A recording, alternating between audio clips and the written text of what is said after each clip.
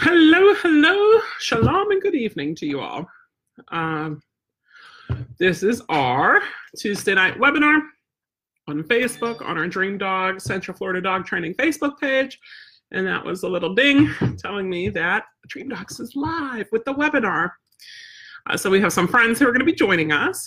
And hi Terry, hi Nicole, as they come on, hi Maddie. We'll let everybody have a few minutes to get on, tell you a little bit about what's been going on with us. And then we'll get into it because we've got a lot to cover this week. We've had a lot of people asking questions, which has been fantastic. I actually have a file. It's under my notes. I'm Apple, so it's my Apple Notes. And one of the documents is just Service Dog Q&A webinar. And as people write questions, I add them on there. And as we cover them, I delete them. So it's pretty easy that way. But it works out good. Hi, Deb. So questions for today. And if you guys have any, feel free to write them in the comment box below or to the side or however you're watching it. And we will get to those as well. Okay. So our first question that we had for tonight is, we have some service dog questions and some just normal dog training questions. You know what I mean. Is what vest or harness should I use and what should I have on it? So this is one we've gotten a couple different times this week, and I figured I will let you know what we do. So we've tried all sorts in the past. I actually have, this is from, okay, you ready? How many years ago? Luke 17. This is from about 14 years ago, 15 years ago, from a Siberian Husky. I made it because I'm crafty. You got to remember, guys, 14, 15 years ago, it's hard to find stuff on the internet, and I was very impatient then like I am now. So I like pockets. I've always liked pockets on vests, so this one had pockets, so I can put a poo bag or some cards in it. I made her up a patch, service dog, access required, do not touch, with the Siberian Husky, and because she was a Siberian Husky, with the, what is it, like the Red Cross star thing. I had the paws on the side pouch, and little vest thing. Like, I couldn't believe it. I found that it was in my sewing case that I got out this week to work on something. So I like vests. She's also had bandanas. I actually ordered some bandanas for her, and I still have them. I'm saying, medical alert service dog or something like that, which are nice, especially in Florida. I will sometimes use a bandana. I have some that are basically just the webbing straps where you can put service dog or put a pouch on it because of the heat. You've got to get creative whenever it gets too hot or too cold for your service dog. I do like Patience and Love on Etsy. She does really great work. She has, if you look for service dog and training stuff, she has a guide dog cape. And it says guide dog in training, but you can ask her to put on whatever you'd like. So we have a few of them that say service dog in training with the paw print, and they're really cute. And they fit everything from like a 3-month-old poodle or 4-month-old golden up to an adult Great Dane. And it looks fine on all of those. Personally, I like embroidery and I like pockets. So if I can have a vest with embroidery and pockets, I'm happy. I'm not as wild about patches because patches do come off. They peel. They don't look as nice. And I'm not as wild about pouches because we have one that I do like a lot for Arrow. And it has these 2 saddlebag pouches. And the problem is they'll sometimes flip so they're both on the same side. And that gets to be aggravating. And then you have to make sure that it's weighted roughly even so it doesn't go lopsided on him, which is another thing that can get to be a little bit annoying, just because of what it is. Whereas with the zipper pouches built in there, it doesn't seem to need that balancing act as much. So on Patience and Love, we have a long body one that Gypsy's been using. That's her new purple one. And we have a butterfly one ordered. We have some of those, the guide dog capes that say service dog. We have 2. I gave one away to a friend, so I had 3. I have 2 now, and I have 1 more coming. And then they also have something called a leash wrap, which is about 8 to 10 inches maybe, and it has snaps on it, and there's a pocket inside of it, so you can put stuff in it, and you can snap that on your leash. So I keep one of those in the Jeep, and I need to put one in the truck too in case we're out and we forget one of their vests and we decide that we need to stop somewhere. I do like to have the dog vested, but sometimes you don't. Harnesses. So some people do like to have harnesses for their service dog. With harnesses, remember that until the dog is 18 to 24 months and his joints have closed, you should not be doing any weight-bearing mobility stuff with that dog. So just be careful. And I know people who want to have their dog do mobility. So around a year-old, they'll get their dog a mobility harness, and that is wrong in so many ways. You cannot put that type of pressure on the dog at that age. And the dog at a year might not be the same fit as a dog at 18 months or 24 months. So just be patient, which is really, really, really difficult. I know. Trust me, I'm the queen of I want it now. And just wait on that mobility harness. And when it comes to mobility harnesses or counterbalance harnesses or guide, light guide stuff, really make sure you get something that's fit well. I mean, any service dog equipment, guys, make sure it's fit well. Check for reviews and recommendations. Make sure that it's all good. Okay, so we've got a few people popping in, Jane and Deb and Anjanette and Susan. So good. And Maddie says, I'm so happy I have a dog now who can have big pockets. So Maddie has a chocolate lab pup who she's maybe to have big pockets because her other one's one of the littles for service dog work, and there's only so big a pockets a little can have on him. So I do like that. I've started my phone case now. I can have some cash. I have a credit card or two. I can put my driver's license in there. So this is, when I get to the store, I make sure I have this. It's like a little micro wallet type, but it has my phone on it too. I have my tote bag that has my real wallet in there. But if we're going to head to Disney, I don't bring it because I don't use tote bags at Disney because then I have to get checked and it takes forever. So I try to travel as light as possible, but there are things I need. I need to have my inhaler. I need to have Kleenex. I need to have my womanly things. I need to have my floss because it annoys me when I get food in my teeth. So my dog gets to carry that stuff for me, which is really nice. Everything is personalized for what you want for your dog. So if you're doing a vest and you see a color that you love, get that color, right? How cool is that? And you can do that, which is pretty neat. Now, Rich loves the typical vest. The Amazon type vest, and we have a few of them. Ara used one for years. We've all had them or seen them, right? The ones on Amazon. I mean, he likes it because you can put the label on that says in training or service dog in training or, service dog, and you could just flip it out and put on whatever you want to put on it. And that's great. But like I said, the problem is the pouches. So the labels themselves that say service dog, written in the reflective, they don't last for long. So if your dog's out working, lying down, getting up, again, we see it a lot at Disney. Those things can age like 3 years in a week of being at Disney. And then you need to buy a new one. And those set of patches are $10 to $15 for the set of patches. And you're like, come on. And if you need the pockets are like $20 a piece for those little tiny pouches, and they don't hold a lot. So really, sometimes the cheap comes out expensive. Now, I don't mind a do not pet, do not touch, do not distract on there. But I do see some who have, naughty cuss words, or they're just plain old rude, or they have things on there that only people in the disabled community will get, and people who are not in the disabled community won't get. So I think that's kind of difficult. Being trainers, we do try to, bridge that gap and use it as instruction for people. So we usually, if they come up and ask, like, can I pet him? No, like he's in training and what have you. And if I'm at my limit for the day, that's whenever Rich steps in and talks to people. Good. Kathy's here and Kara's here. Perfect. Good. Got a nice group. So that was my first question that we had. Here's the next question. How do you increase food drive and toy drive, and which is better for a service dog? Okay. First, I want to talk to you guys what food drive and toy drive is, and then about which is better for a service dog or even a pet dog. You got to wonder about these things because it comes up. So food drive is your dog's want of that food. What will your dog do to get that food?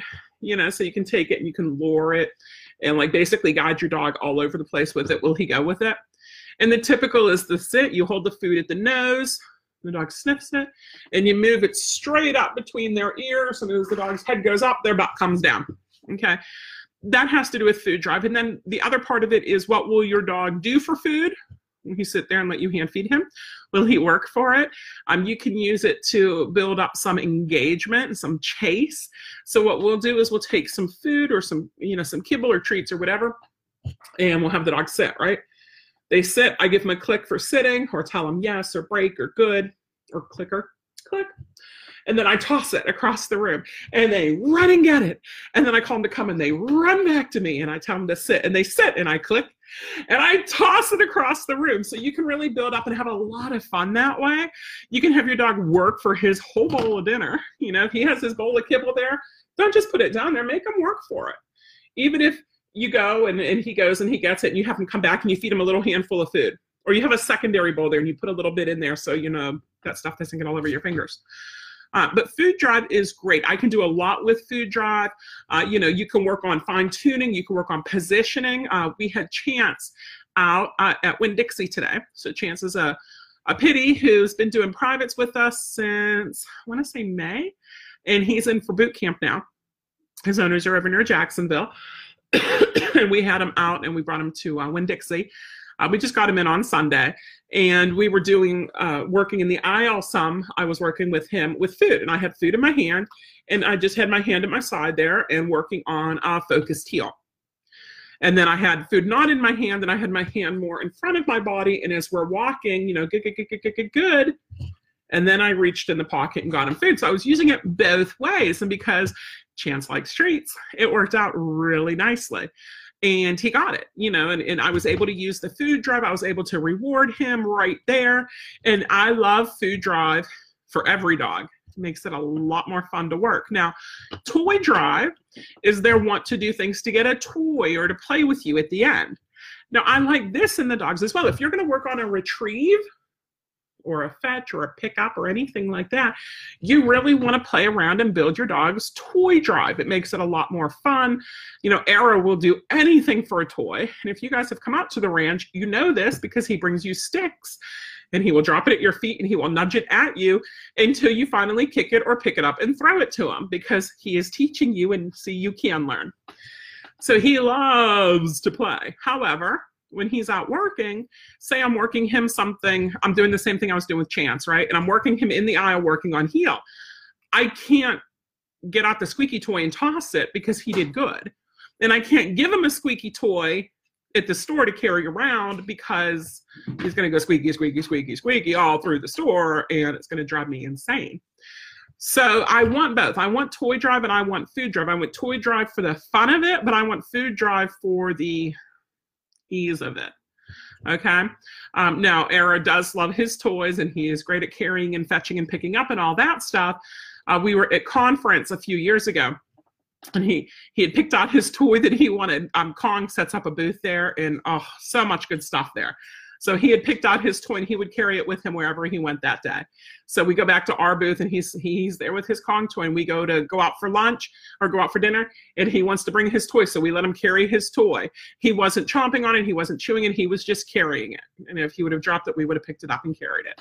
But it was really cute, and if he wouldn't have had the toy drive, because when we got him, he had no toy drive. He had food drive, but he had no toy drive. So you should be able to work on getting both of them.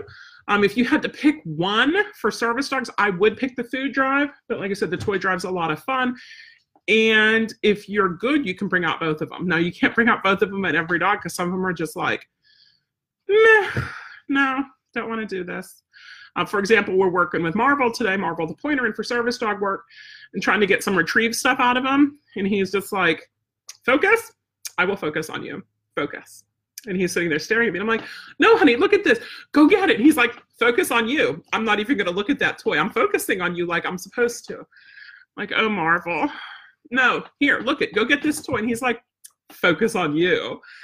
So I brought Gypsy in. And Gypsy loves to retrieve stuff and bring it back to me. Her command for that is oops. And if I drop something and I say, oops, she comes and she picks it up and she hands it to me, which is awesome. I really love it. So we're working with that. And so Marvel is in there, Gypsy's in there, and I'm like, look what I got, go get it. And Gypsy's going to get it, and that gets Marvel super stoked about it, building up his toy drive with us. And he's going, he's getting it, he's playing around with it. or trying to at least. He's basically jumping over Gypsy. So it's something that we'll work on some more with him. And Rich is great with the toy drive stuff. I'm better with the food. He's better with the toy. So that's why we work together so well as well. Not only because we've been married for over 20 years, but because, you know, we do complement each other that way, which is really nice. We don't just say, I like your shirt. I like your hair. You know, like we work together well too. Okay. So got another question here about Archie. Now Archie's 6 months old and 43 pounds. Okay. So think about that. 6 months old and 43 pounds. Rue is about 40 pounds. That's a decent size, especially for only being 6 months old. In the morning, when I take him out, he has so much energy. He runs around like a crazy dog. Okay. And that would be fine if he watched where he's running, but he's literally knocked me off my feet. He hits coming from behind on my knees and I go down. He has done this to other people too. He has ran and tried to jump through the glass on the storm door. One of us is going to get hurt for sure. And she says, on your Tuesday webinar, can you address this behavior? I know he needs to run off this energy, but it would be nice to be able to tame him out to play, take him out to play without worrying about being knocked down. Oh, by the way, he acts as though nothing has happened. He just keeps going. Yeah, they don't realize whenever they hurt us like that. And it's happened with me before, actually, a couple of times. One time, years and years ago, my friend and I would take our dogs out tracking. So I had my German Shepherd Jedi, and she had her dog. And we'd set the track up, and then we'd go a couple blocks away, and we'd let them play. You know, it was a whole big open area. And so we'd let them play and run, and they're running, and they're chasing each other, and I saw them coming towards me, and I'm like, I'm just going to stand still, and they're just going to run on either side of me, right? Wrong. They ran right into me. I went flying in the air and landed who knows where. They hit me right in the knee there, shin area. Ended up with a big old goose egg. I was out of it. I had no idea what had happened. All I know was 1 minute I'm like, they're going to go around me, and the next minute I'm lying on the ground looking up at the sky. Okay. Yeah, that was super fun. And then we just had, it was, I think over the summer, Arrow and Gypsy were running from the bedroom into the living room, and they knocked into me from the front. So my knees kind of bent the way they're not supposed to, and it hurt. And I'm like, no more. You can play outside. So I've been there. I've been where you are with Archie there, and they don't realize what's going on. I mean, we had dog, who was it the other day? Loki was out here, and he had gotten out of the dog fence area out in the back here, and he's trying to get in, and he couldn't get in, and so he went kind of running into the fence, like slow run. He didn't get much speed to go, but I kind of ran into the fence. You know, they're kind of goofy. No, you can show me later. Oh yeah, Honey the therapy horse was in our little Sumter County newspaper. It was really cute, and she's a little cute horsey. Want to see the picture? No. Okay. All right. They have to live in Sumter and get the Sumter Shopper if they want to see that. Okay. So this is what we started doing is, no, they're not allowed to roughhouse in the house. Okay. If they want to do like bitey face with each other, fine. The other thing that I would recommend doing with Archie is working on that toy drive. See, there's an order in which I do my questions. I would work on that toy drive. So instead of him just running around like a crazy dog, I would work on channeling that for good instead of for evil.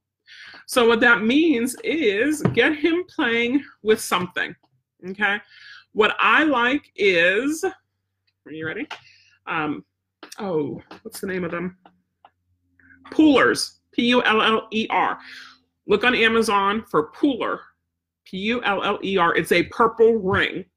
You actually get 2 of them in the pack. P-U-L-L-E-R, like Puller, right? But you get 2 of these purple rings in the pack. And they're not a chew toy. Do not give it to your dog and leave them unattended. It is a fetch toy. And we've used this to teach, to work on that retrieve. And it's one of the things we're going to be using with Marvel as well. Because it's a toy. So you get them all excited about this ring, right? And you throw it, and hopefully they go and get it. And if not, if they see another dog doing it, usually that helps. They get the toy. You call them to come back. They bring it back to you. If they don't want to drop it, guess what? It comes with a second toy. So you whip out the second toy. They drop the first toy. You throw the second toy. Pick up the first toy. They call them to come back. They bring you back the second toy. You show them the first toy. They drop the second toy. You toss the first toy. You pick up the second toy, and you do it all over again. And it's a great way to tire your dog out because it's that focused retrieve that you're working on starting. It's focused play. It's not just run around crazy in the yard and get into trouble and knock you over. Instead, there's an outlet. Like I said, we're using that power for good instead of for evil, right? Now you can do the same thing with tennis ball, but I really like these poolers with Arrow, my Malinois, with Gypsy, with Rue. I don't think we've used them much with Roma or Zoe. Zoe doesn't want to play much, but we've also used it with a lot of the boot camp dogs who come in, and it's really nice because they get it. Like, it's super fun. Now, it will look terrible after a while because it has all these little holes in it from teeth marks everywhere, but it still works and it lasts, okay? So check out the Pooler toys. I really like them for this. I mean, again, you can use Kongs, you can use Frisbees or discs because Frisbee is a trademark term, but so is Kong. I do like to have two toys, not chew toys, but two toys. And these are toys, whenever you're doing interactive play like this with your dog does not have access to these toys unless you're playing with him together. So there's two main types of toys that you can have. There's interactive toys like that. And that's like a ball, chuck-its, tugs, anything that you're going to play with your dog. That's an interactive toy because you are interacting with your dog, right? And then there's solitary toys. And solitary toys are toys that your dog can go off and like whatever. Like he can go off and chew on. So like really good ones are, for example, the Kong. You guys know what the Kong is, right? It looks like the red rubber snowman and you can put stuff in it. Well, if I'm going to use it for fetch, it's an interactive toy. But if I'm going to stuff it with whatever, what did we just stuff some with, Rich? A banana. We took half a banana, popped it up in that Kong, stuck it in the freezer. The dogs loved them. And these bananas were going with the ripeness. So it was a great use for the bananas. And Gypsy loves bananas, so she loved it. Because the other dogs saw how much Gypsy loved it, they're like, well, if she likes it, I want one of those too. Okay? So a Kong can be both an interactive or an individual, a solitary toy. Frisbee, tennis balls, bumpers, tugs, tossy things, they're all interactive toys. Sterilized beef shin bones, pig ears, cow hooves. If you do the nylon bones, I don't like nylon bones much because like nylon, it's like plastic bones. So like give your dog a pasta bone and he'll eat it and it's all good. So I don't do nylon bones. But anything that your dog can take and do on his own. So if you have a dog who likes to play with stuffies, you know, you get a stuffed toy and they sit there and they'll like chew on it or squeaky it. It could be a solitary toy, right? So solitary toys they can have access to. You do want to rotate them because just like little kids, they get bored if they see they're the same ones all the time. We have at least 3 different toy boxes in the house here, and one of them is huge, okay? So we have those, and we rotate them out. You know, we rotate through what they have, and then we have the interactive toys, which are up. So they get them out. We do our training sessions. We do the fun. We tire them out energy-wise, and then they go back up there. They don't get to just like chew on a tennis ball just because. Tennis ball is for something particular, something important, something separate like that. Okay? And Jeanette, I can totally agree. Yeah, and Moana, hi. And Kimmy joined. Nice. So yeah, let me know how that works with Archie by giving him something constructive to do instead of something destructive to do. The other thing is if he does start running towards you would be, you know, maybe to sit down, maybe to stand with your back up against, the, you know, a wall or a fence so he can't bum rush you. Ha ha ha ha, see what I did there? If he starts coming towards you, you know, no, stop, and put your hands out like you're, you know, a crossing guard. Stop, don't come over here. You know, don't run into me. But I think he's doing it because he wants someone to play with, and you're it. Tag. Okay. Here we got another question. And like I said, if you guys have any, just go ahead and write them in the comments. If you don't, if you're listening to this afterwards, just go ahead and message me. You can email me. You can Facebook message me. Just let me know what your questions are. Okay? And we're happy to do it, to answer them. So it gives me something to talk about. Hi, Victoria and Richard. I am 16 years old, and I'm watching all of your live videos and posts over the past year or so now, and it's inspired me to want to eventually start my own board and train out of my home. My future is planned out around it. I have admired your training techniques online, and I have a question. Why do you choose to toss the treats when rewarding rather than feed from the hand? I've always read it's better for dogs to receive rewards from your hand because they will recognize that it comes from you, the handler. It's pure curiosity on my part, and I would love to hear back. Can I do this one and you'll add to it with better stuff? This is Rich, my husband. He has joined us. Yes, please. Just for a second. Okay. See, I was just getting antibiotic. Rue got kicked in the head by a cow today. A little tiny scratch right between his eyes. It's so close. He's so sad. He's just under view. Anyway, when it's in your hand, you can control it. You can control the amount of time that you're holding the treat, and you can make the treat experience last a long time. And you can move the treat a little bit so the dog steps forwards a couple steps and breaks out of his stay, almost like you're the word that you say. Maybe you say yes or break or something.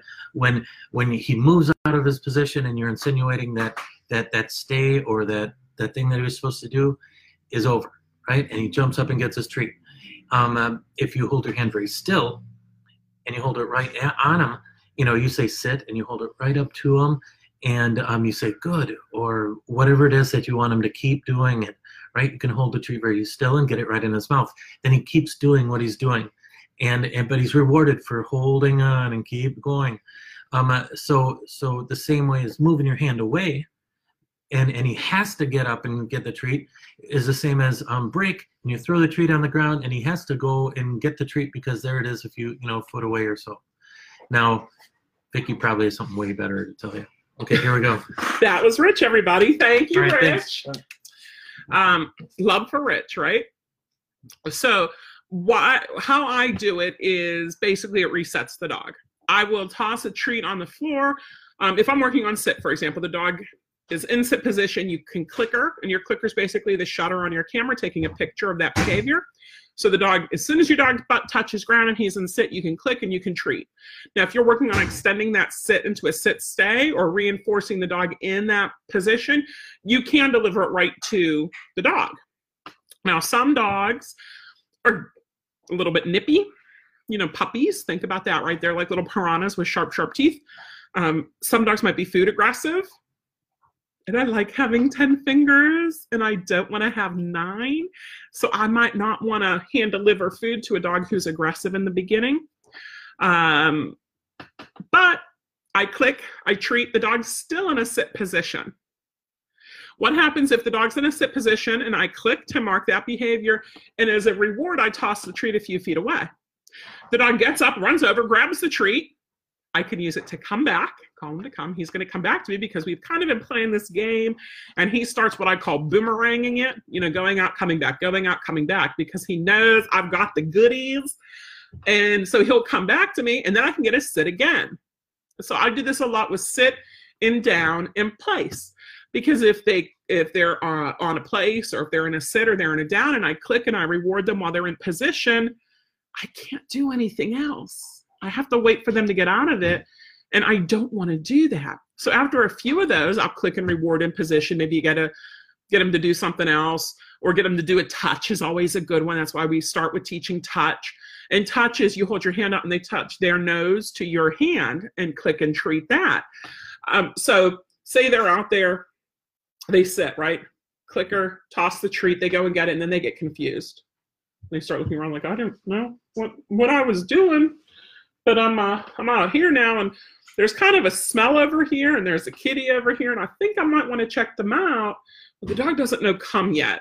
Or if it's like a lot of adult dogs who come to us, come's been spoiled because the owners have been using the word come, and the dog's been blowing them off for years, right? Touch is going to work the same way as come. It's going to get the dog to come back to you, but it's not the word come, right? So touch, the dog will come back and touch. Get another click, toss the treat. He picks it up. If he touch, sit, click, treat. So I'll do both. I will hand deliver.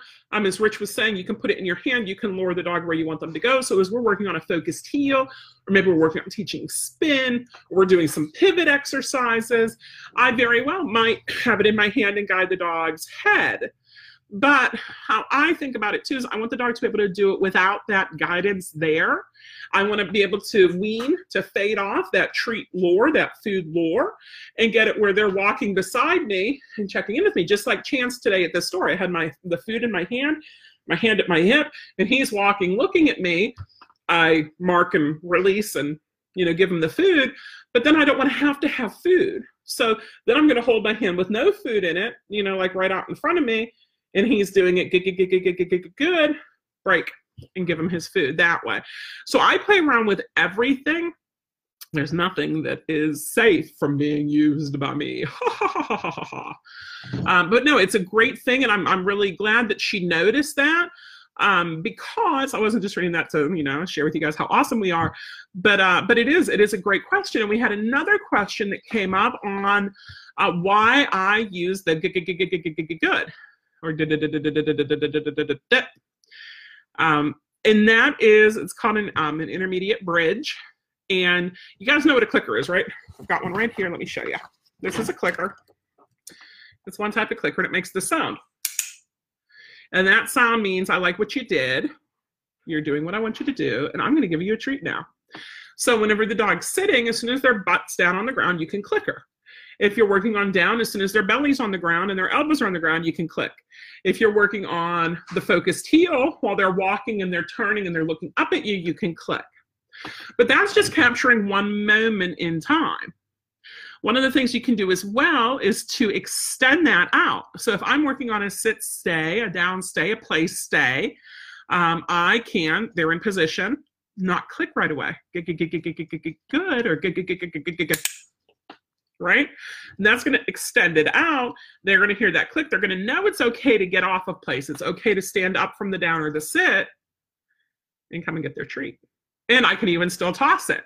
So you're talking like mind-blowing stuff, right? Because we can incorporate all this stuff, but it has to be done right, okay?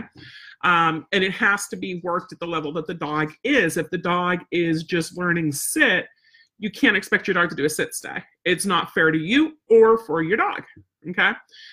And you want to wean off of it. I've had a lot of people come in and they're like, my dog knows how to use the clicker. Watch. Click, click, click, click, click, click, click, click, click, click, click, click, click. See, he looked at me. Like, well, I guess that's one way to use it, but it's not my way to use it. And my way to use it is the best way to use it, or I wouldn't be using it that way. So, we do sometimes reintroduce it. We do have dogs who are afraid of the clicker. They're afraid of the noise, or they don't like it. So for them, we can either maybe go with a clicky pen. Click, click. It's a little bit quieter. Or I could muffle it. Instead of, I can put it in my hands, put it behind my back. Go for a softer one. So they do have different clicky tones to them, depending if it's like an outie belly button clicker or a box clicker. Box clickers are usually a little louder. I have some of these, like the new batch I got, are much quieter. So you have that, or just not using one. Now, I do like using a clicker because I can clicker things and I can treat while I'm doing other things. What do you mean by that? It means when I'm working a dog on, say, focus out at a farmer's market or what have you out in public somewhere, I can click and treat the dog for just checking in with me and looking at me, and I can toss the treat over there. Because remember, I don't want the dog to sit and stare at me, get a treat and keep staring at me and never leave from staring at me. I want the dog to be able to reset himself. So if I toss a treat, he'll pick up the treat, he'll come back, he'll sit and he'll stare at me again, which is what I want. Click and toss a treat another direction. He goes over there, gets it, comes back and stares at me again. Maybe I'll hold it out a little bit, and then I'll click and treat him. And so we'll do that. And so I can do that while I'm talking to somebody. So like I was telling you when we were talking about the vests, I get people all the time who come up and they have questions about service dogs, about dog training, about different breeds, about whatever, to tell me about their dog, to tell me about a service dog they had seen at one point. So I will, as I'm talking to them, I'll work the dog. Click, treat, click, treat, click, treat. And that works out beautifully, because I don't need to. I've also been on the phone talking to people and using the clicker with that. So they don't have to know. And if it wasn't for me using the clicker, this is how the conversation would have been. Click. And the dog did really good. Break. And the dog did really, really good. Yes. And that would get really aggravating if I was talking to somebody on the phone and I kept interrupting with whatever. Or think about it. They're telling me a story. Well, we have this dog. Yes. Okay. And well, like he's causing all sorts of trouble in the house. Yes. What? And I just don't know what to do. And he went after the mailman today and he bit the mailman. Yes. Good boy. What? Like, it'd be the craziest conversation, right? Whereas as I'm talking to them, I can still do the clicker or the treat if I wanted to. And it works. It works out well. I love it. It's beautiful. Kathy says, thank you. I'll definitely try all these suggestions. Susan says, I use toys for active training and food for side training. Is that what you mean? Yeah, Susan, yeah, that would work out beautifully. Like you guys remember, like when hurricanes come through and stuff and your dog's not wanting to go outside, you need some way to exercise them. And sitting across the room with this food bowl, sitting at the one end of the hallway with this food bowl, it works out really good to do the boomerang training. So that means your dog comes to you, get your dog to sit down, place, touch, whatever, do something, mark it, toss the food across the room, toss the food down the hall. Your dog has to run down there, get it. You call your dog to come back. Your dog comes back to you. You can click and treat that or get them to sit again. And it's going to mentally tire your dog and it's going to physically tire your dog out, which is exactly what we want. We want a tired, happy dog at the end of the day, right? We don't want to have a dog who's like, I'm bouncing off the walls. I'm going to parkour over your couch and I just love you. But yep, Susan, exactly. Maddie says, yay, Rich. And she says, Venom likes to bite at my hand and jump when I do the steps with teaching heel. Any tips? So he's trying to figure out exactly what it is. What I would do is, how is he with his pivots? Do you do that with the, say, upside down food bowl and work on that first? And then tell him exactly what it is that you want him doing this, but biting is not that, okay? So right now, biting and jumping at your hand. If your hand is lower, it's gonna be a little harder for him to jump up. And maybe you can even take, say, like a wooden spoon, put some peanut butter at the end, and that could be your healing stick for a while so he doesn't jump up and bite your hand. He can work on licking the peanut butter. So if he bites at a wooden spoon with peanut butter, I don't know how much peanut butter he's going to be getting. But I'd try that, Maddie, and let me know. I'll watch the rest of this later. I have to get ready for dog training class. Thanks, Victoria. Thank you, Maddie. Okay, we got a couple questions here. From a friend of mine. What's a good technique for, I'll call it paying attention to me, barking to stop it? I'm ignoring it. I've also said nope, unacceptable.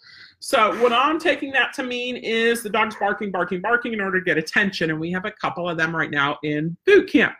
And they're barking to get the attention. So ignoring it doesn't seem to work because they don't think you can hear them. So they'll do it louder and longer.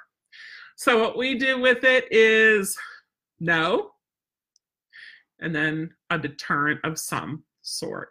So it could be the bonker. A bonker is a rolled up towel with two gum bands. Look up Gary Wilkes, Wilkes. Gary is awesome. We call him Bonker Gary because everybody has nicknames. So you can follow through with the bonker. Here's the problem. People don't want to follow through. They don't want to get off their butt because they're lazy. And I'm included because I'm guilty of that. So what we do is no and that. Say it doesn't work. Say bonker doesn't work with the dog. We had one dog who, no, I'm not using a bonker with her. She didn't like the, it's called a doggy don't. D-O-G-G-I-E, D-O-N apostrophe T, the doggy don't. And it looks like a taser and it sounds like a taser, but it's not a taser. But it makes that sound and the dogs don't like it. We've also have some pet convincers, which is compressed air in a can. It goes like, it's like Caesar in a can. You could do a penny can, right? What's another one that people use? Oh, water bottles. I don't like using water bottles as a deterrent. And this actually came to me from one of my friends who's also a nurse. And she was saying that, because her dog has a bunch of skin problems, skin issues, right? And she was saying that the problem with using a water bottle as a deterrent is, well, first, people are silly and they tell you to put lemon juice or vinegar in it, and then you're squirting your dog and you know it's eventually going to get in their eye, right? But you want your dog to like water, so you can give him a bath easier, right? Rue loves the hose and he chases the hose all over the place in the yard. But say your dog needs to have a spritz of something. You know, your dog has a hot spot or your dog has a boo-boo and you need to treat it. Well, now you've made the water bottle something evil, okay? And now you're not going to be able to do that without a lot of fight in your dog. And you don't want to fight your dog whenever your dog's sick and injured and needs treatment. So try not to use a water bottle as a deterrent, guys. But like I said, we've got the bonker, which is free. Everyone has towels on. Most people have gum bands. We've got the doggy don't. We've got pet convincers. You've got penny cans. But the key is the no. I mean, if you don't want to use no because your dogs ignore you with no, try something else. Nope would be fine. Would be fine. 9, which I think is funny, would be good. You can call it, like frog and just do it. It's just a matter of pairing it up. Your dog doesn't know that no means no, right? So if you know no from a different language, which is the 9, yet, right? But you've got to mark it, and then you've got to follow through with it. So no, e-collar stuff, you write no and push the button. Whatever it is, you have to do the verbal, and then you have to do the deterrent, okay? In that order. Now, here's the problem, is say a little kid is reaching for a hot stove. What do? You slap their hand, and then you tell them, no, don't do that, that's hot, right? You do everyone. Like, that's kind of the prime example for it. That's the wrong way to do it. No, and then do the deterrent, right? Now, it might be like tap the little kid's hand away. That might be, pick him up and remove him from the situation. But if he's going to keep going back to it, you're going to need to increase it. So you need to do something that is effective for the dog and that's going to work for the dog. Because, it's kind of silly to say no and throw a treat at him. When the dogs are out here, they usually learn that no means no from me. And I don't use that, no, don't do that.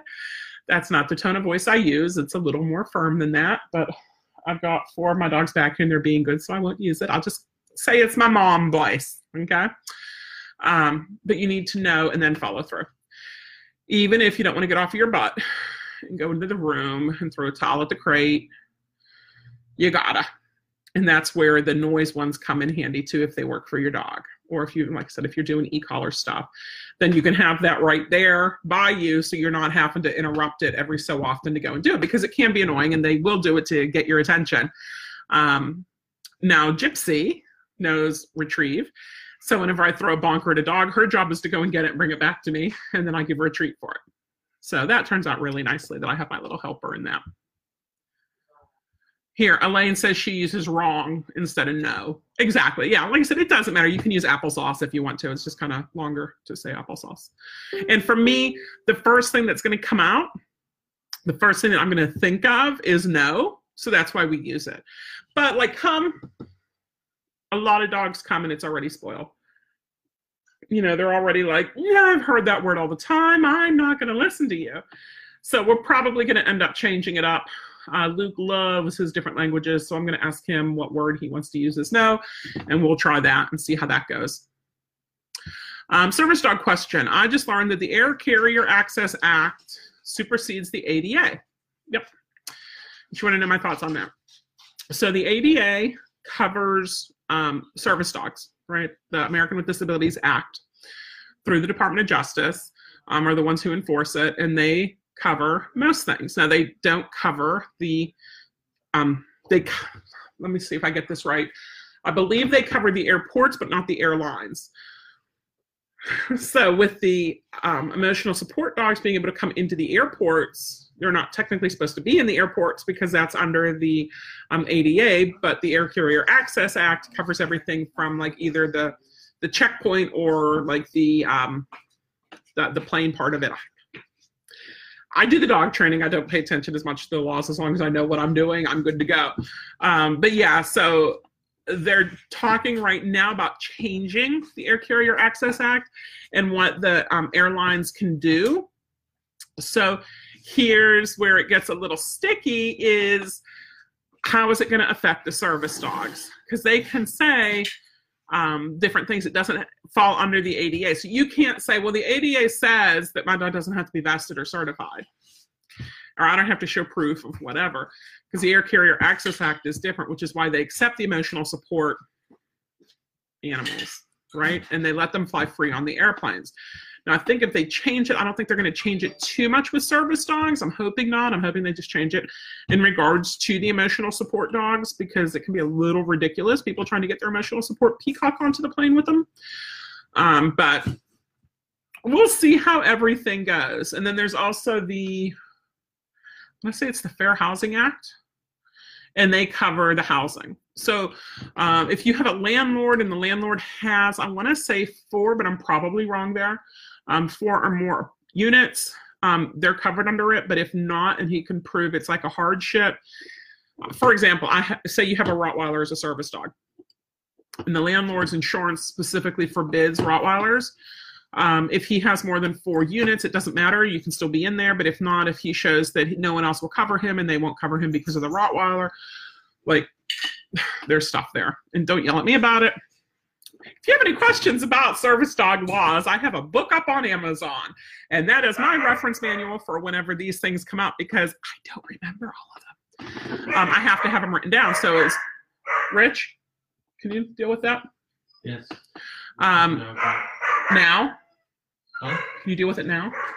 Yes. We can. Remember what I said about the no and the follow through, and if you just ignore it, it's not going to go away?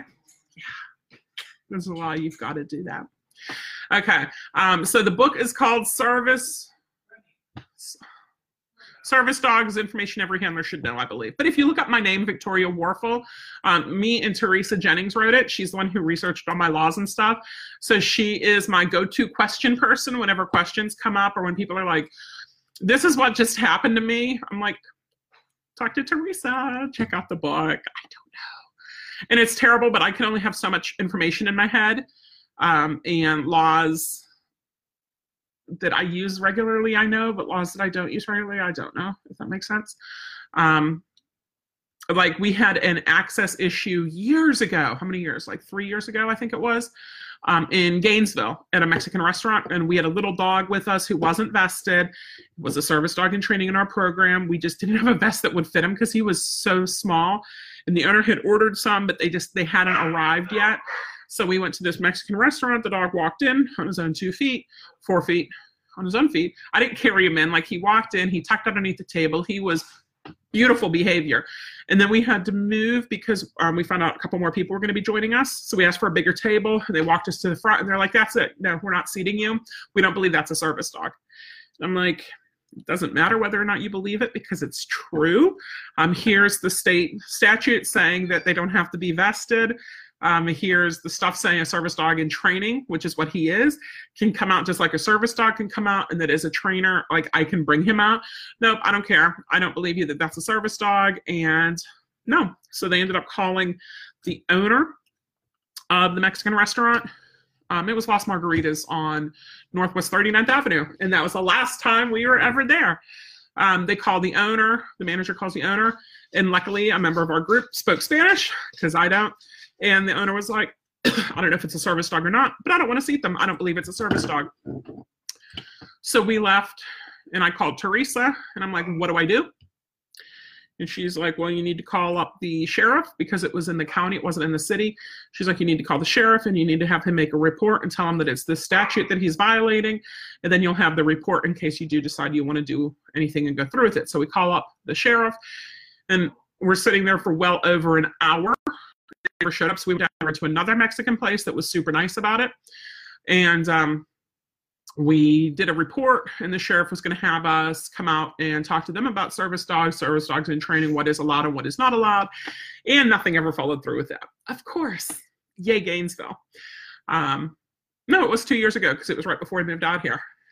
Because they wanted us to come back to do it after we'd moved to the ranch. And I'm like, I'm happy to. You tell me when and where, and I will be there to instruct all the sheriff's department people on service dog laws, service dog etiquette, what they can ask, what they can't ask, what a service dog looks like, what a service dog wears. Like, dude, that's right up my alley. But, like I said, those laws and stuff, it can get really. So what I do, let me show you on my phone here. You can make these little short keys. So I have one for service dogs. So this is my little service dog. You touch it, it comes out. Service dog questions, that's the ADA one on the frequently asked questions. I like it. I refer to that. So I have that there. And then I have one, it's titled on here 413.08 FL. And when you click on that, that is the Florida statute for service dogs and service dogs in training. Okay. So if I'm having any issues, I can just click on that, pull it up, and show it to them. Now, you also can make a short key like that. What you do is you open up your phone, then you click the bottom where it has a little arrow pointing up, and you can have favorites, and that's what you do with it. But yeah, it comes up: rights and responsibilities of an individual with a disability, use of a service dog, prohibited discrimination in public employment, public accommodations, and housing accommodations, and penalties. So that is the service dog statute.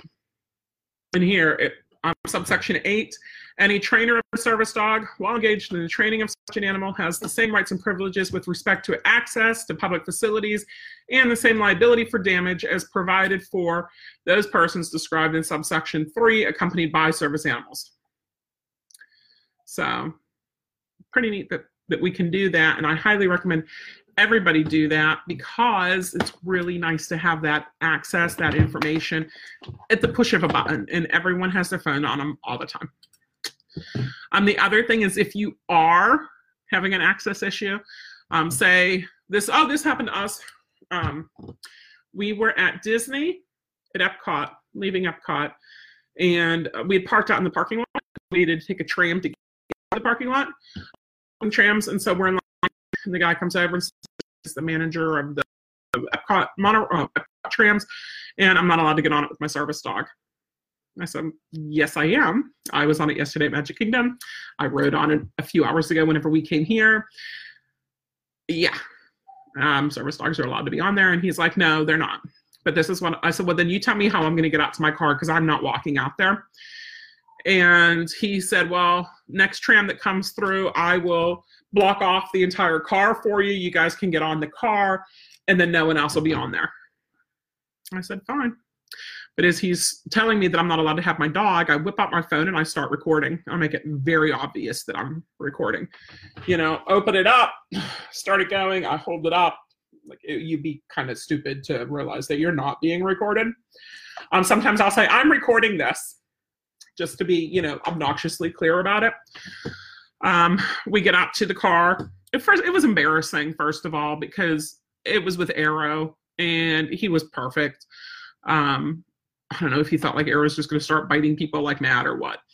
But we get out to the car, and Rich drives home. Well, I composed a letter to Disney and told them what had happened and that I didn't appreciate that. And they're like, that was totally wrong. We will do training so he knows what he can and can't do service dog wise.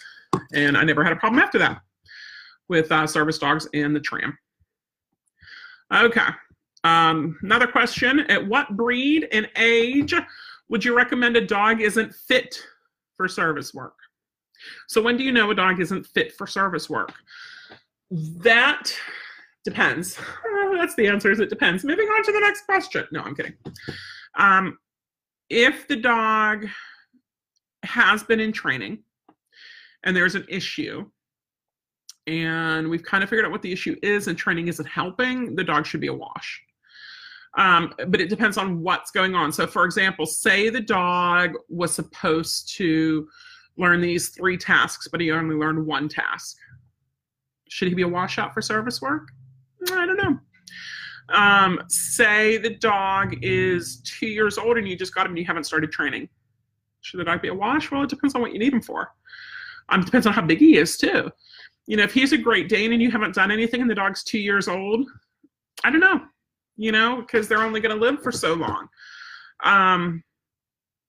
Could it be something that I need these 15 things done that would make my life easier, but I can teach the dog like 5 of them and that's going to be amazing? That would be great.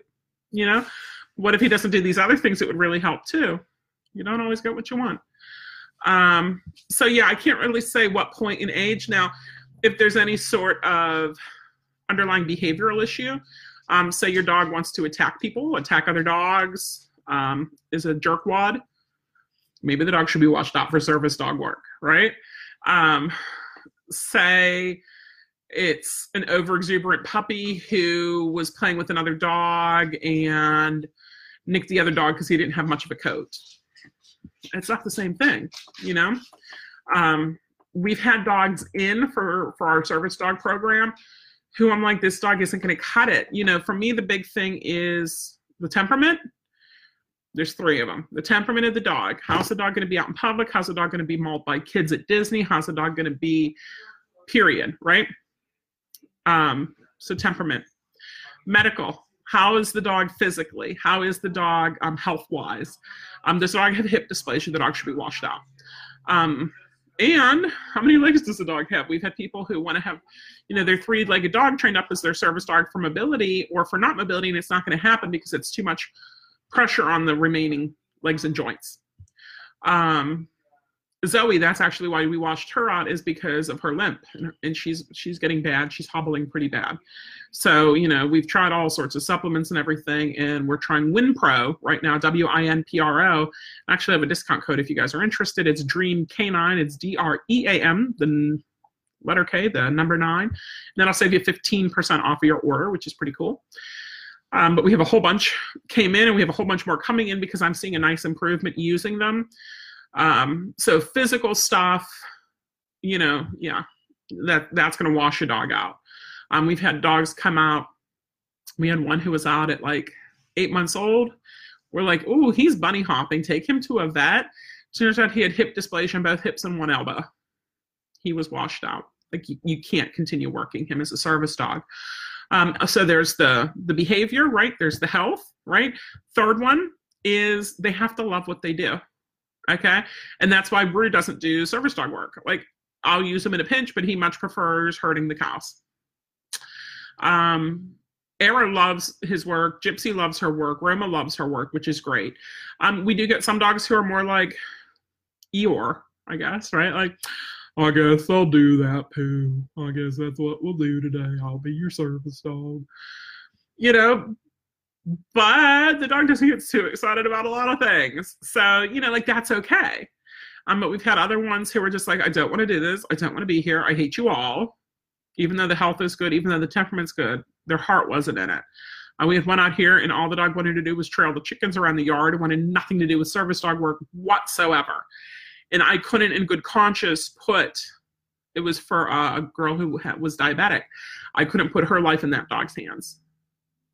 I couldn't. No. The dog didn't want to do it. The dog wasn't going to do it.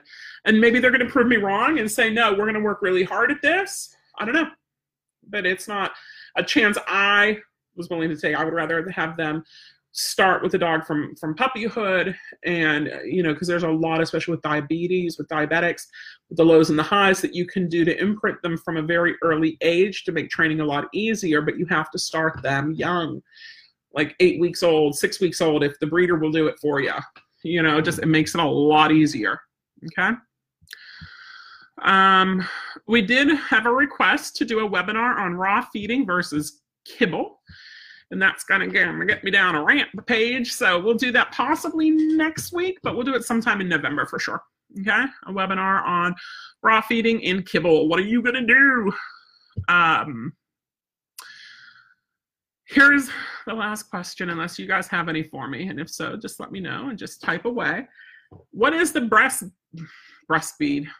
What is the best breed to use as your service dog? And I get this question, guys, all the time from people. And I had a woman who I talked to over the weekend who, I don't know, maybe she's listening to this. I hope she is. She called up asking which would be best. And I want you guys' input too. If you're listening, if you're on Facebook, if you're listening later when we upload it to the podcast or up on YouTube, what's your opinion? What's the best breed out there as a service dog in general? Like not, well, my first service dog was a Siberian Husky, right? I'm not going to say Siberian Huskies are the best service dogs, right? In general, they're not.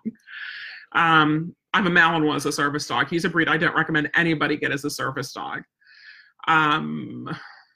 Who else? We've had uncommon ones in, which is nice. But in general, I like Goldens, Labs, and Standard Poodles. My absolute favorite, if I had to pick one breed for service work, it'd be Golden Retrievers. Paws down, right? You guys know me. Anjanette, yeah, you're very welcome for answering those questions. So best breed is a service dog. Like I said, in my opinion, is a Golden Retriever. They're happy. They love it. They're just kind of doofy. But they're fun. They're smart. They're small enough to travel easy, but big enough that you can use them for mobility if you need to. So anyway, I get this call from this woman over the weekend, and she wanted to know what the best breed. She had it narrowed down to 3 breeds: Great Dane, Mastiff, or German Shepherd. I'm like, none of them. Why? because they're all guardian breeds, and you're going to really have to be on it. And guess what? People who need a service dog, they all have a disability, right? You don't have a service dog unless you have a disability. And you don't want to have to constantly be on your dog for everything, right? You want to be able to relax and enjoy your dog. You want your dog to be able to work for you without you worrying about things. Think about it. If you're out in public and you're constantly worried about your dog, that's difficult. It's really, really difficult. So I was telling her about why I don't like them. You know, Mastiffs are very guardian-y, which is a technical word. You know that, right? Guardian-y? I wasn't actually listening. I mean, okay. Oh, I was totally listening. Yes, I totally agree. Yes. With that thing. Everything I say. Whatever. Okay, what is it? What are guardian-y? Mastiffs. For service dogs? I'm going to do it.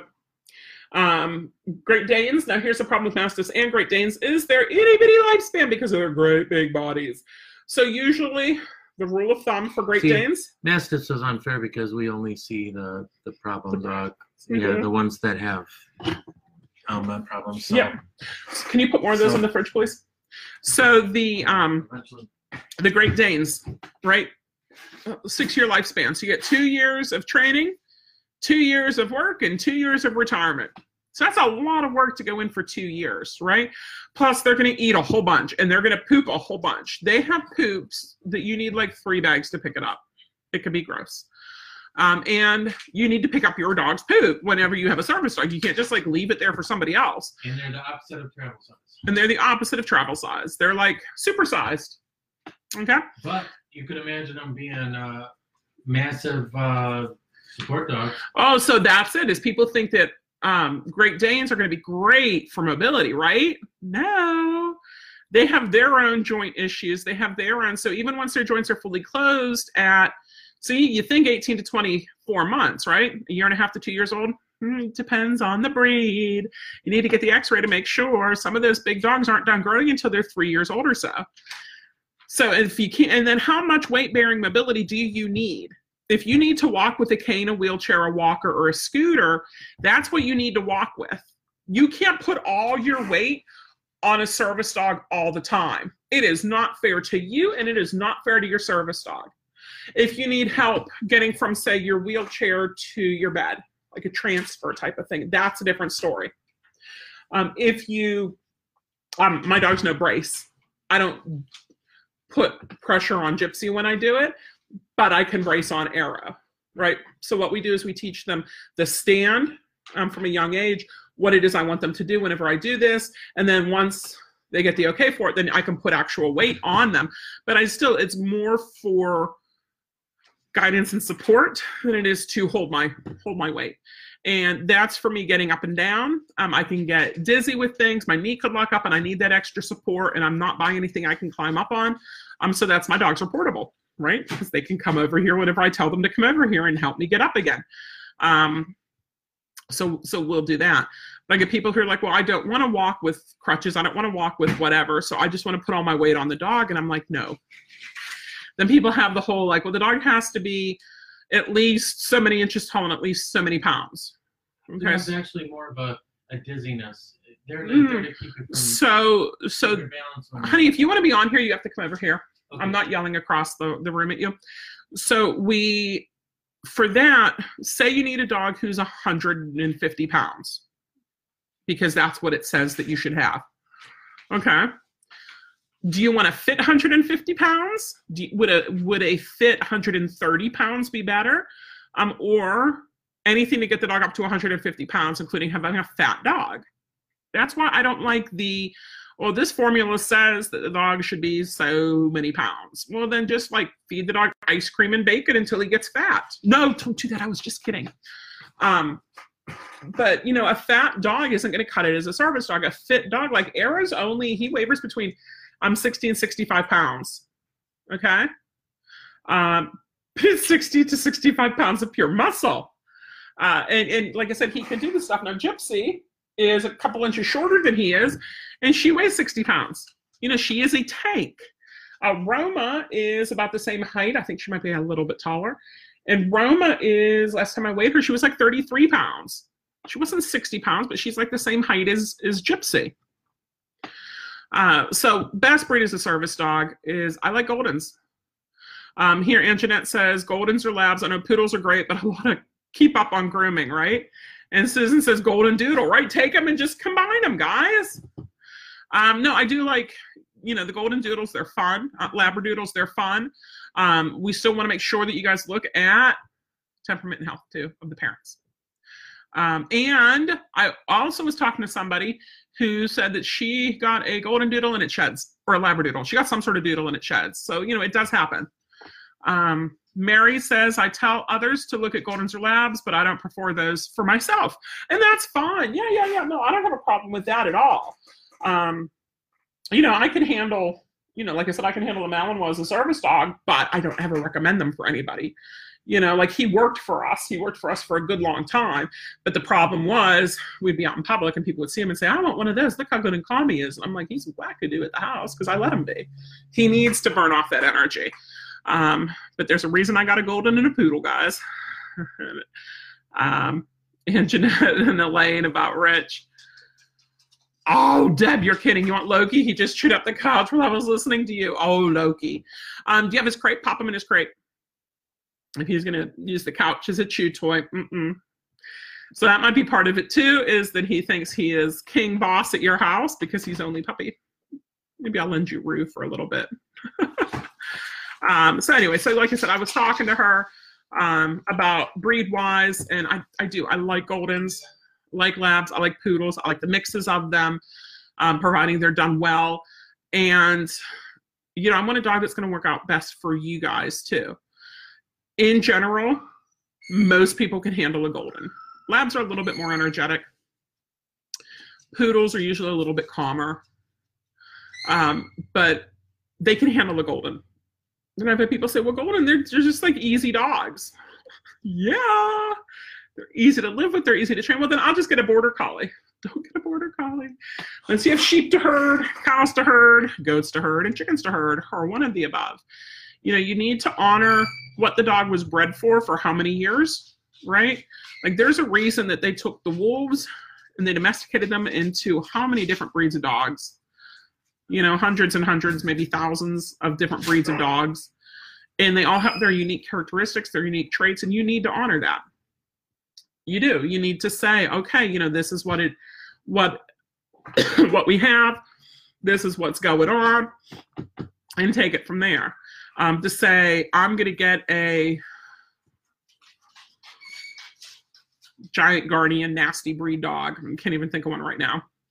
And I'm going to make him into a therapy dog for those children and my service dog, and I go to Disney all the time. Like, it's not fair. It's not honoring the dog. It's not honoring the spirit of the dog. And I don't like that. Don't do that. Go with it, especially if this is going to be your first service dog, if this is going to be your second or third service dog, if it's going to be the first one that you've helped own or train. Like, I don't care. Go with something easier. Don't go with something unique. Somebody was asking me about a wolf hybrid that they had. You can't use a wolf hybrid or wolf or whatever, wolf cross as a service dog because you can't prove that the rabies stuff doesn't work with them. So you can't use them as a service dog. You want the look? Go with a Siberian Husky or Malamute. Guess what? They're going to be a lot harder to train. You're going to have to be on them a lot more. And we have people come out, because we do work with owner trainers, we have a lot of people come out with all different breeds. For example, right now we have Marvel, who's a German short-haired pointer. We have Chance, who's a pit bull, and we have Remy, who is a standard poodle. And then we also have Huffington in boot camp right now. But the first three are service dog in training, or service dog prospects. Okay, and they're three total different dogs, right? It is so important to get that right temperament and to see how they're going to react under pressure, under stresses, if this is even going to be a possibility, okay? We had a dog who started training with us over the weekend. Her name is Panda. And if in the beginning she would have said, will this dog ever be a therapy dog or service dog, I would have laughed. She'd come out a few weeks ago for an eval, and the dog was just panting, pacing, whining the entire eval. We started working with some of our new magic. I think that's what we call it, our new calm magic. And the dog settled down, sighed, closed his eyes, relaxed, did good with the cat, started walking on a leash. I was so impressed. And I know because she's already, that was Sunday. We've been in contact yesterday, I think, and today on how everything's doing. And I'm really impressed that I don't know what's going to happen with this dog. And I don't want to say this dog will or won't be anything until we give training a chance. Because what happens is all the good intentions out the window. If I tell you the dog will or won't, you're going to believe me. So if I tell you your lab puppy is fantastic and he's going to be a great service dog, and you do absolutely nothing, right? You don't work him, you let him run wild, you let him, bite at you and draw blood on you and, knock people over and bark at everybody who he sees and growl at other dogs. There's not going to be a service dog, right? But he had the potential. So what evals do is it just tells you the dogs you don't want, not the dogs who are definitely going to do it forever no matter what. Okay, you still have to work and bring out the awesomeness of that dog, if that makes sense to you, right? So also, if I tell you this dog will never be a whatever, well, that's not fair either, because you need to help the dog get past whatever, help him out with it. And then see, if the dog's like aggressive and he's trying to kill you, like that dog's never going to be, right? But what if the dog's just a little bit nutsoid? Give him an opportunity and see what's going to happen. I think that's the least you can do, but you have to understand the effort that that's going to take. That if you're like, no, I really want a Mastiff as a service dog, well, then you're going to have to go out there. You're going to have to find Mastiff with health and with temperament that backs them up, who have produced service dogs and therapy dogs in the past. You need to talk with the owners of those service and therapy dogs and see how the dog's doing, see what all they did. It is a lot of work on your part because I'm not doing it. Because if you want to work with me, I'm telling you to get a golden. I'm not going to do all your research for you. That's part of what you have to do. You have to do that research. You have to check everybody out. If you're like, I think I want to go with this breeder, like I'm happy to help you out with it, but I can't do your homework for you. And I've met Great Dane service dogs who are great. I've met Rottweiler service dogs who are great. And that's fantastic. But I've also met Goldens who were nutsoid dogs who would never be a service dog. I met Labs who were aggressive and tried to kill me. It's not the fact that I'm telling you get a Golden, so run out and get a Golden, any Golden, no matter what type of Golden. Like, you still have to make sure that you get the right temperament, the right genetics, the right dog out of that litter. There's a Volhard puppy test, and it'll kind of tell you what the dog's going on, like how the dog's going to be, if it's going to be an easy dog or not. So if your breeder will do that, that would be fantastic. Fantastic. Anjanette says most likely they didn't do diligence on crossing. Deb says that's where he is right now. Yeah, Loki in a crate. Good. Good. Terry says, oh, there you go. I'm not even going to try to pronounce that. Charka. And Cara, okay, so that's Panda's owner. She's a hot mess, but I'm so impressed by what all that they're doing together and the reports that I've got back. So I'm so thrilled to see where Panda's going to be when I see her in just about a week and a half for our second session. So what we do when we work together is they get the online course to continue with and to work with at their own pace, and then we get together every other week to see how it goes. And it's nice because it gives them that time and we see better improvement. When we were doing sessions just a week apart, it was still 5 sessions. So I'd see them for just over, well, it was actually 4 sessions because the first one's about 2 hours. So I'd see them for a month. Now I see them for over 2 months. Right? So I can make sure that the behaviors are good and that the new behaviors that pop up, that we get to work with them on it. And it's really, really, really nice. And Anjanette says for every breed, yeah, exactly. For every breed, you have to research, you have to check it, and you have to know the dog still might not make it. Even the organizations who do the health testing, who do the temperament testing, who have their own dogs, half of them still fail out. Now, here's the catch on that one. Half of the dogs will fail out. Well, some of them will become therapy dogs. Some of them will become like retirement home, therapy, community support dog type of things. You know what I mean? Where they live there for all the residents to love on this dog, right? A facility dog, that's what that's called. Now they've started, well, we'll turn him into an autism dog. You can't do that. Well, we'll turn him into a PTSD dog because that's easy. But you have to make sure that the dog can still handle being a service dog. So if the dogs can do service dog, those great public access is super smart, just can't do say mobility, and you're like, well, let's do PTSD. Okay. Like, you could probably talk me into that one. But if your dog, the dog can't handle being a mobility dog out in public being worked, so let's turn him into a PTSD dog. That's not fair to anybody. So part of it is that, but here's the other thing. You want to hear the other part of it? The dogs who fail out, some of them, it's because they can only use food and positive reinforcement, and they can't wait and capture a down, which is my favorite way to teach a down with the puppies, is not by luring them down with food, but waiting for them to down, click and treat. That's it. That's the best way to teach you down. Usually what happens is you get the dog into a sit, and then you take that food from their nose, put it to the ground, and then pull it out or push it towards the dog, and the dog's going to down.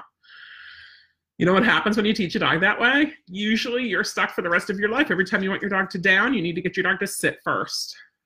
Okay? Gets to be annoying. Really annoying. So instead, I like to capture the down. Well, some organizations won't let you capture a down. They won't let you stand on the leash and just wait the dog out. You have to lure the dog into a down. And if the dog will not down because he was lured into it, the dog will not be a service dog. If the dog will not work beautifully on a martingale collar, the dog will not be a service dog. And these are ridiculous rules. I'm not saying the dog has to be on a prong collar getting yanked around. I'm not saying the dog has to be on an e-collar getting zapped if he doesn't down. That's stupid, and I would never say that. What I'm saying is you have to use the right tools. You have to be open-minded, and then your dropout rate is going to be lower. Okay? Make sense? I hope so. Mary says she's starting her research now 2 or 3 years early. So exactly, Mary, that's part of it, is you have to start looking. For Gypsy, we were looking a couple years before. And so whenever it came time to get her, you know, because we'd kind of talked about it here and there, but I was doing all the research and Rich had no idea what all, you know, I was checking into and everything else. So when it came time, I'm like, I found the breeder. He's like, Nikki, we just started looking. I'm like, no, you just started looking. I've been looking for years, and this is who I want to go with. So yeah, that's always fun with him. He has no idea what I do on the computer. And I'm like, well, I'm not on Facebook or playing video games. I'm researching dog stuff because I always research dog stuff. And Jeanette says facility dogs. Yeah. They want to make them family support dogs also. Yeah. Yeah. And that's, like I said, it's not fair for the dog. You know, I mean, it is because you want them to have something to do, but it's not fair for the family if he's really not cut out for it. You know what I mean? Terry says capture worked great for Goose. Is down in command now, even without treats. Perfect. Terry, I love that. The other thing Aunt Jeanette says is I believe some of these puppy raisers fail the dogs too. Oh, Aunt Jeanette, 100% agree with you. Exactly. I've talked to people because we don't have a puppy raising program, right? We work with owner trainers. So if you're like, I don't have a dog, I can help point you in the right direction. We can talk breed stuff, tell you what to look for. You can do your research. I have my short lists of Golden Lab poodle breeders. I have those. So, you know, I do have people who ask for the list, and so I get them the list and send it over to them. But I've also had people tell me like, oh, I couldn't be a puppy raiser. I couldn't get rid of them. I just have to kind of like make them bad. So I got to keep them forever. And I'm like, well, that's kind of rude. Why would you even do it then? Yeah, it's hard to do it. And then they also don't have the support and the continuation. Okay. And what do I mean by this? We were invited a few years ago up to Gainesville to do something with, I want to say, the Girl Scouts. And they all were doing, not all of them, but like this whole big, maybe a dozen of them, were puppy raisers for one of the service dog training programs in Florida. So they're puppy raisers for it, and so they all are meeting at this park. Now, I was there. One of my other trainers was there. We each had our dogs with us. I think I had Era, and she had her dog who was kind of puppy at the time. And so we're there, and these puppy raiser puppies all come over. They're all pulling at the end of the leash, horking, because the leash is tied on their neck. They're all jumping up on people. They're all mouthing people. And they range in age from, I think, around 4 months old was the youngest, up to a little over a year old, maybe 13 months old. So 4 to 13 months old. And these dogs were heathen obnoxious. Like I would be, and they all had vests on, which drove me nuts. Because I'm like, none of these dogs have earned that vest to say that they're a service dog in training.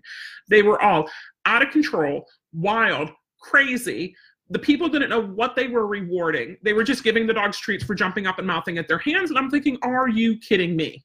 This is nuts. This is absolutely nuts. Which is why, you guys want to, ready for something? When we breed Gypsy next year, hopefully, when she passes her health testing and everything, because she turns 2 in August, I want to have another part of our online course for just puppy stuff. Right now we have like the potty training, we talk about the clicker stuff, but I want to talk, we get a lot of questions on potty training, so I'm going to redo that eventually. We get a lot of questions on puppy mouthing and biting, when to start, what tools to use. So I'm going to do a whole thing on puppies and puppy raising, puppy training.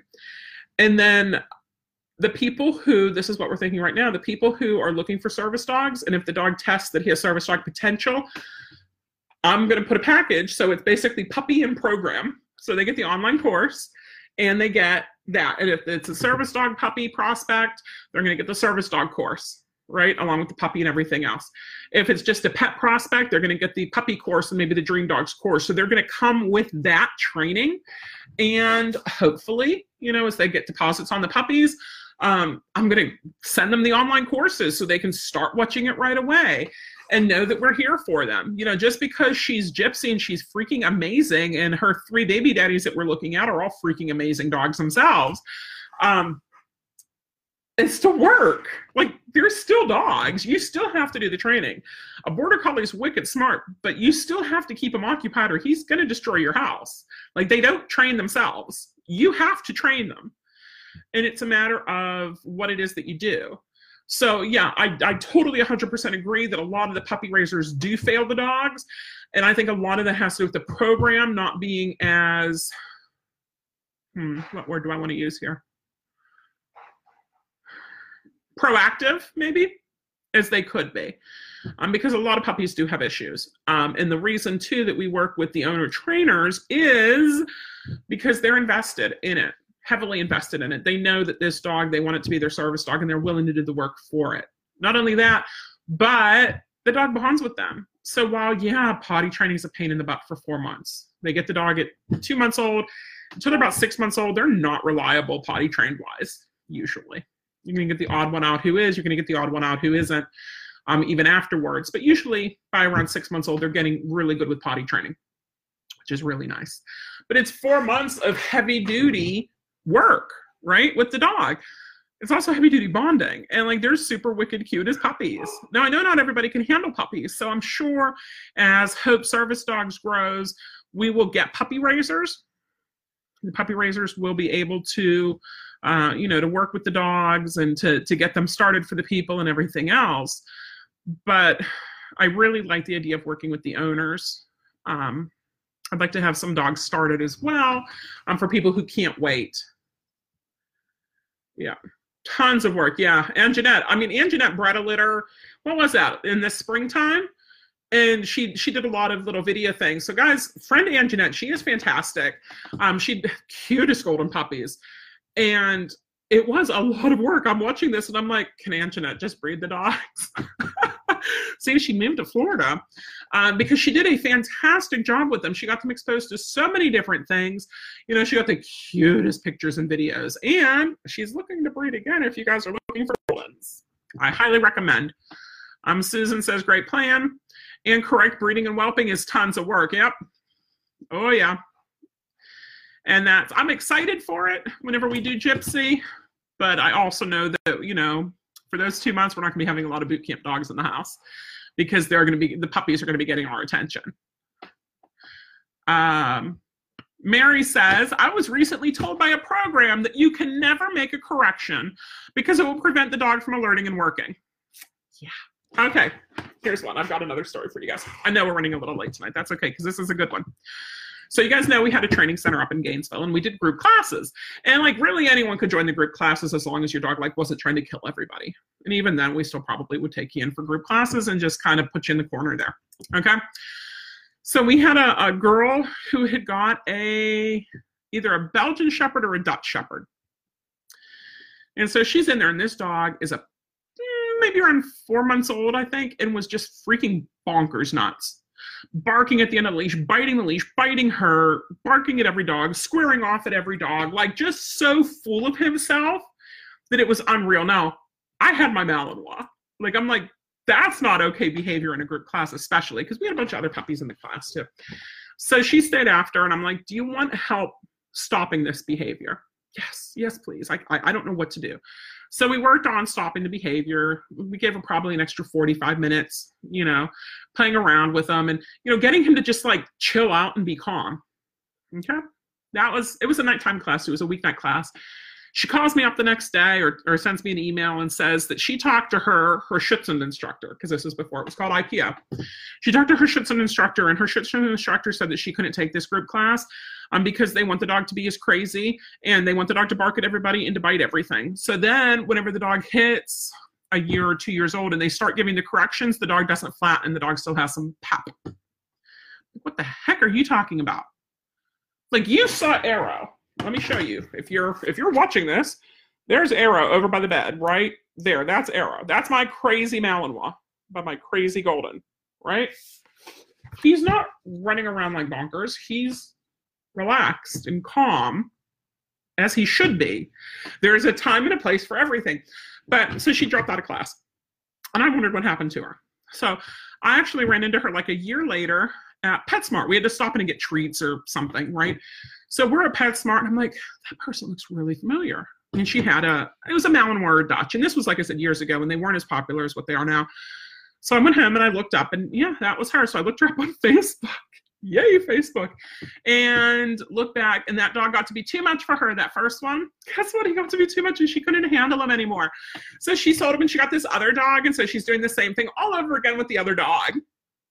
Because, when something doesn't work, just keep repeating it and you're going to get the same results, right? Yeah, exactly. That's what the problem is. Instead, if she would have worked on getting the dog to be calm and then getting the dog to be crazy, and there's a time and a place for everything.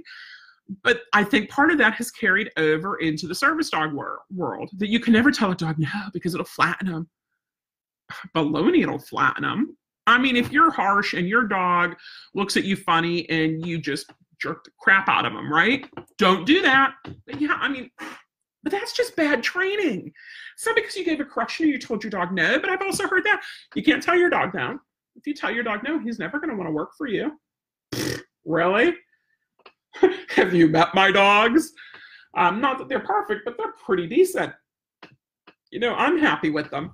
But that's the problem, and that's the misinformation, guys, that is spewed out everywhere, and it's difficult, and it's hard whenever you're telling somebody, like, no, you can use a prong collar on a puppy. And they're like, you devil! You can not use a prong collar on a puppy.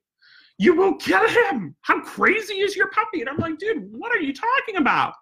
You realize a prong collar is the safest one to prevent tracheal damage, right? Prong and e-collars. Start them with the prong collar, they don't pull. You can walk them on a slip lead.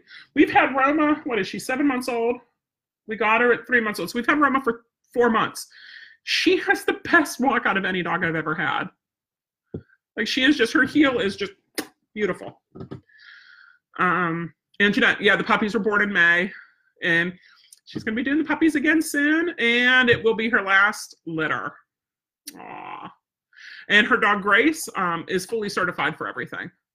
Mary says about that being insanity. Yeah. Yep. And Terry says, Duke's dogs are crazy when working, but will calm just like Arrow. Yeah, Terry, exactly. Like, Arrow loves to tug. We'll get a bite sleeve out. We'll get a bite wedge out. And, like, he will go to town on that. He is nuts. But then he can chill out at Disney and be a service dog, too. So good dogs have that on and off switch. Bad dogs stink, and no one wants to be around them. Here, Mary says, my boss told me no all the time, and I still worked for them. Right? Exactly. So that's part of it. And it's hard because you have me telling you guys this stuff, right? But then you have all the websites saying that prong collars are the devil. And all these other websites, you can only use positive reinforcement only, and you can never tell a dog no. Who do you believe? You believe me because I'm actually showing you proof, right? I know what I'm doing. And I've been loving head halters on the dogs lately. Loving the gentle leaders. Using those quite a bit with them. Because I want to get better at using them. And I feel like I am. So it makes me very happy. We had Chance out today rocking his gentle leader, and that's all he had on. Well, that and his flat collar with his jingle tags on it. But, you know, it's not the tools, it's the training, it's the technique. Tools just make things easier. I can't tell you how many times people would come out to the training center and they'd see me, you know, maybe put a prong collar on a dog and use it, and the dog would do whatever. So they'd be like, I'm just going to run out and get a prong collar, right? That's all I need is a prong collar. No, it's not the tool that trains the dog. It's the trainer who trains the dog. The tool just makes it easier. So you don't hurt your shoulder. So you don't, you know, trip and fall and crack your head open.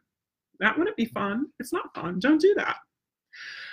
But the problem is, a lot of times, these sport dog ones, these service dog ones will wash out, especially the service dog ones, will wash out dog after dog after dog after dog. And it is draining. It is draining whenever, you know, just as a trainer, whenever I get questions from people and they don't take my advice and they do what they want to do, and then the dog washes out, so then they get another dog, and I'm like, no, like part of my heart goes with every person that we work with. And sometimes I know it is very frustrating because you're not getting that just right dog. But sometimes it's also frustrating because just listen to me and do what I tell you to do. I'm right. I'm always right. Ask Rich, who will tell you I'm always right. Okay. Let me know if you guys have any other questions. It's been about an hour and a half in right now. And my throat's getting dry, and I ran out of water and I don't have any more. So for that, you guys, you've got to think about things. You got to do your research. You really do. You need to figure out what's best for you in your situation. And hopefully that's a golden or something like a golden. If you're like, I want to get a Tasmanian guarding Shepherd, it's probably not going to be the best breed to train up as a service dog. I had a friend years ago. I told you Jedi was running in a field with the dog, and they ran into me, and I ended up on the ground. That was a Saluki. Like, she had one, and she had two, actually. One of them we just adored. He'd come for sleepovers, you know. He'd sleep in Luke's room. Luke loved this dog, and he was great. But Saluki don't usually make good service dogs, right? Well, he wasn't a service dog.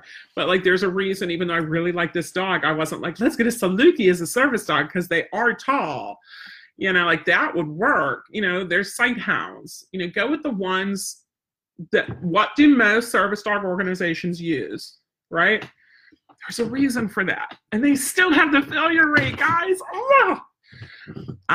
But hopefully by being more open-minded and that knowing that it's not a matter of the tool, that it's a matter of how the tool is used, will help out with everything, right? We can only hope. My man Jeanette says, thank you for all the information, and so does Mary. Well, thank you, guys. Thank you for letting me rant a little bit tonight.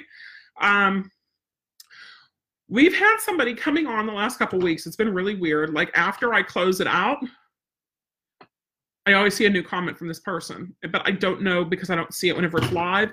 And the question has been, do we use prong collars on puppies or small dogs? Heck yeah, we do. Why? Because it's safest for the dog's neck and trachea. If I have a flat collar on, it's going to hit right here when the dog pulls, and it's going to hurt the dog's trachea. If I have a prong collar on, it's going not to hurt the dog's trachea, and the dog's going to be like, oh, wait a minute. But again, it's the training, it's not the tool, right? Guy at the store today was saying that he had one of those spiky prong collars, and it worked for a bit, and then it didn't work. Again, it's the technique, it's not the tool. You still have to know what you're doing. So he got one of those harnesses that go across the dog's shoulders and clipped at the dog's chest. So when it pulls, the dog's really uncomfortable, and so he doesn't pull anymore. And that's been working. I don't know how long that's been working. But I don't like that because it inhibits the dog's gait. It makes him, instead of walking in normal steps, with tiny little baby steps, right? No, that's not good structurally for the dog. I don't like it. Head halters, yeah, I'll use those. I mean, some of them have so many straps that it looks like Hannibal Lecter by the time you're done with it. Go with a gentle leader, it's easy, right? Susan, thank you. See you Thursday. I'm looking forward to that. Cara enjoyed it as well. So good. So take care, guys. Let me know what questions for next week, and I will see you then.